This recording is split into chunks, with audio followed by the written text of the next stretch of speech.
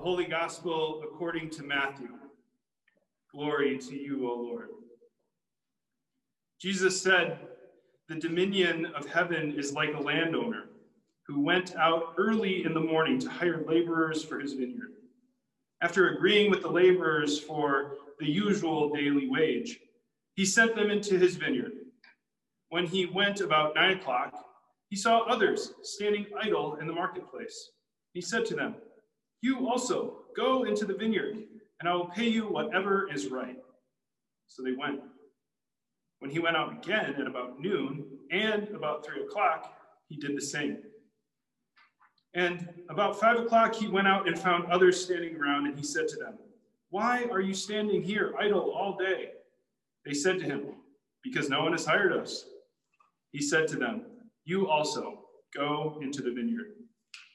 When evening came, the owner of the vineyard said to his manager, 'Call the laborers and give them their pay, beginning with the last and then going to the first.' When those hired about 5 o'clock came, each of them received the usual daily wage.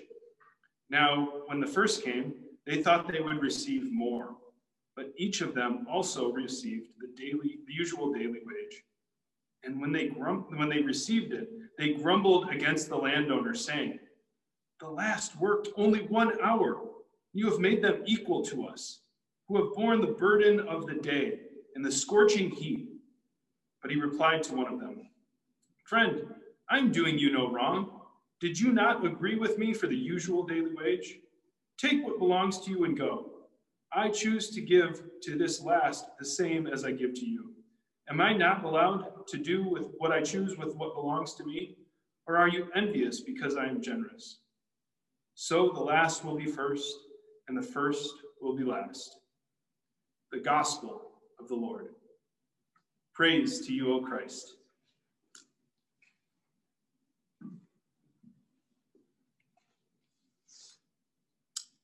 So we are here broadcasting live from Grace Place Episcopal Church.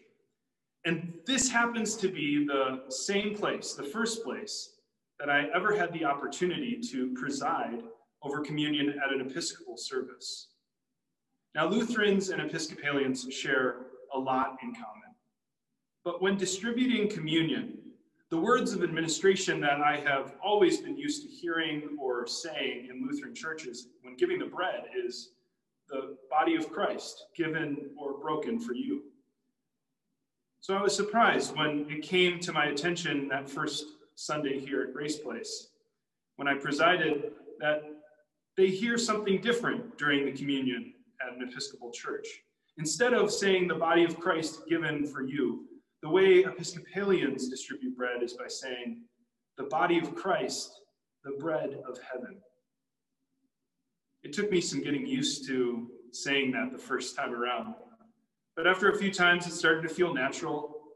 And as I was preparing for this sermon today, those words came back to mind, and I began to think about those words: the body of Christ, the bread of heaven. I thought about those words, especially in light of today's story from Exodus, the miraculous story of manna that rained down from heaven for the Israelites to eat while they were wandering in the wilderness. It was as if that connection finally came full circle for me.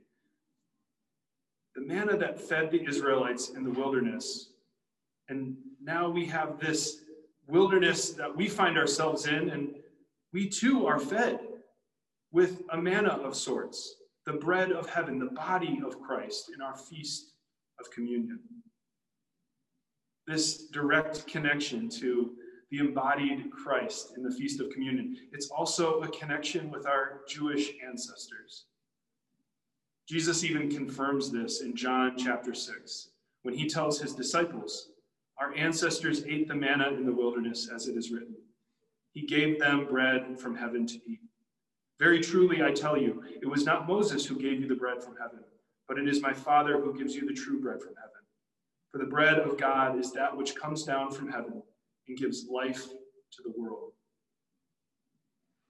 I draw this connection here today, not to imply somehow that Christ's body given for us in communion is now the true bread of heaven that has superseded the manna that fed the Israelites.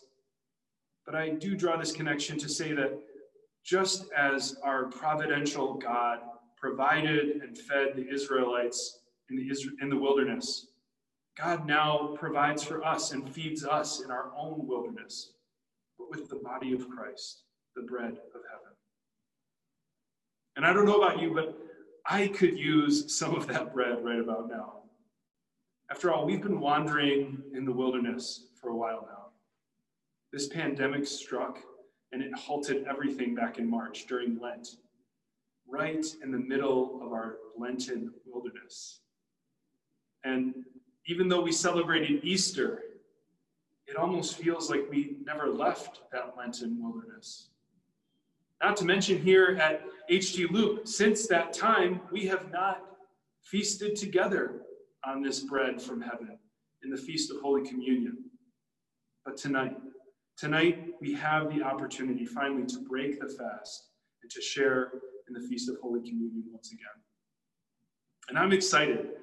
We here, Bo and Taylor and myself, we've got some fresh baked communion bread to celebrate with. And I can't wait to be filled once again with that bread from heaven.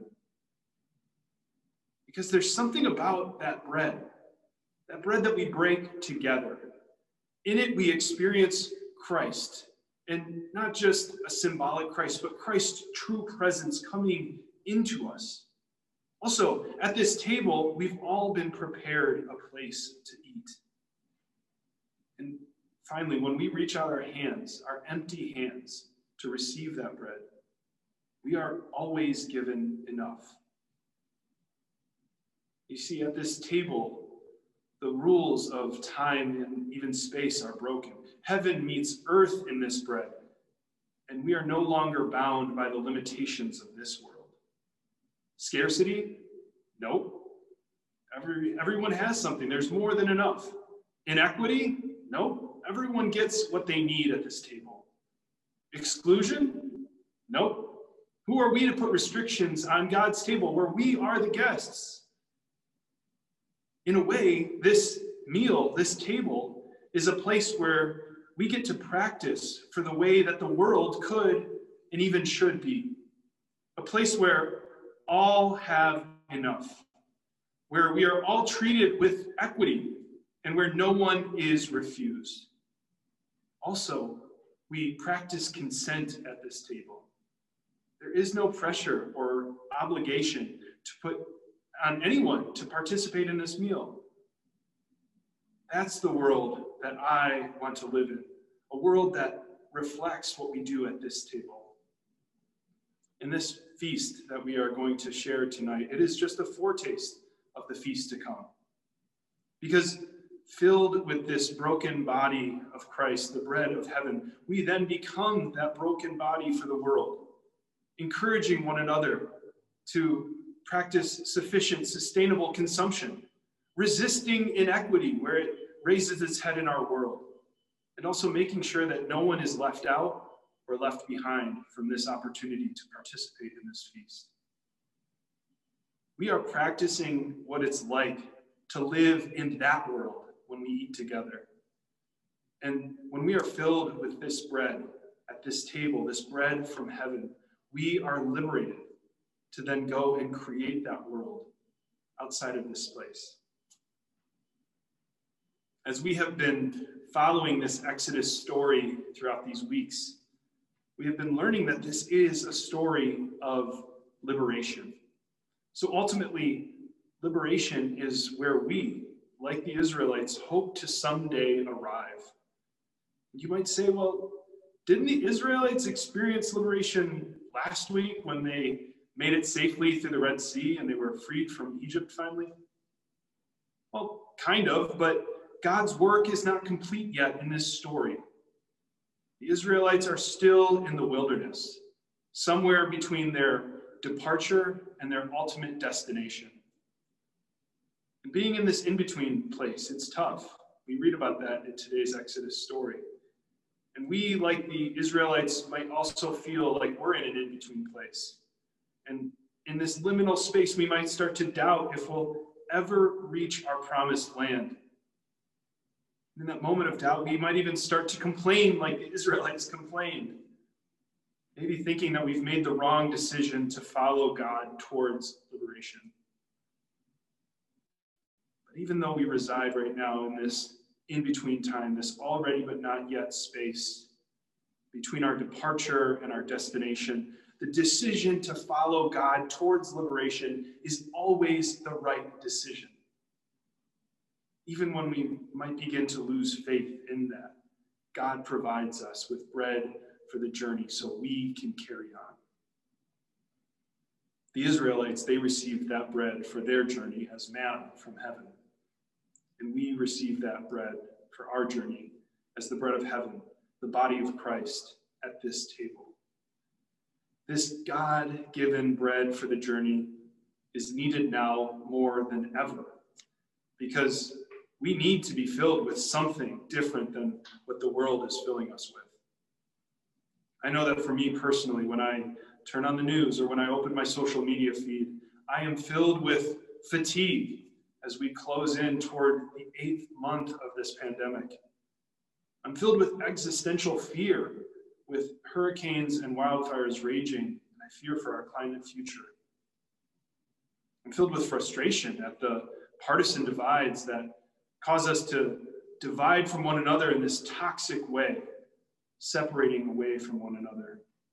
I'm filled with anger at the continued racism and police brutality that exists in our world. And now, as of yesterday, I'm filled with grief over the death of Supreme Court Justice Ruth Bader Ginsburg. Filled with all of these things, you might think there can't be possibly any more room for anything else to be filled with, but yet there is still a hunger for liberation.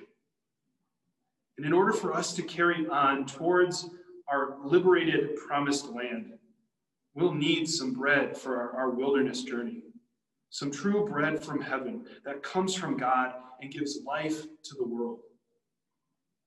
So tonight in this liminal space where we are between our departure and our destination, let's feast on this bread from heaven until we are filled with the presence of God, the presence of the living God who is leading us toward liberation. Amen.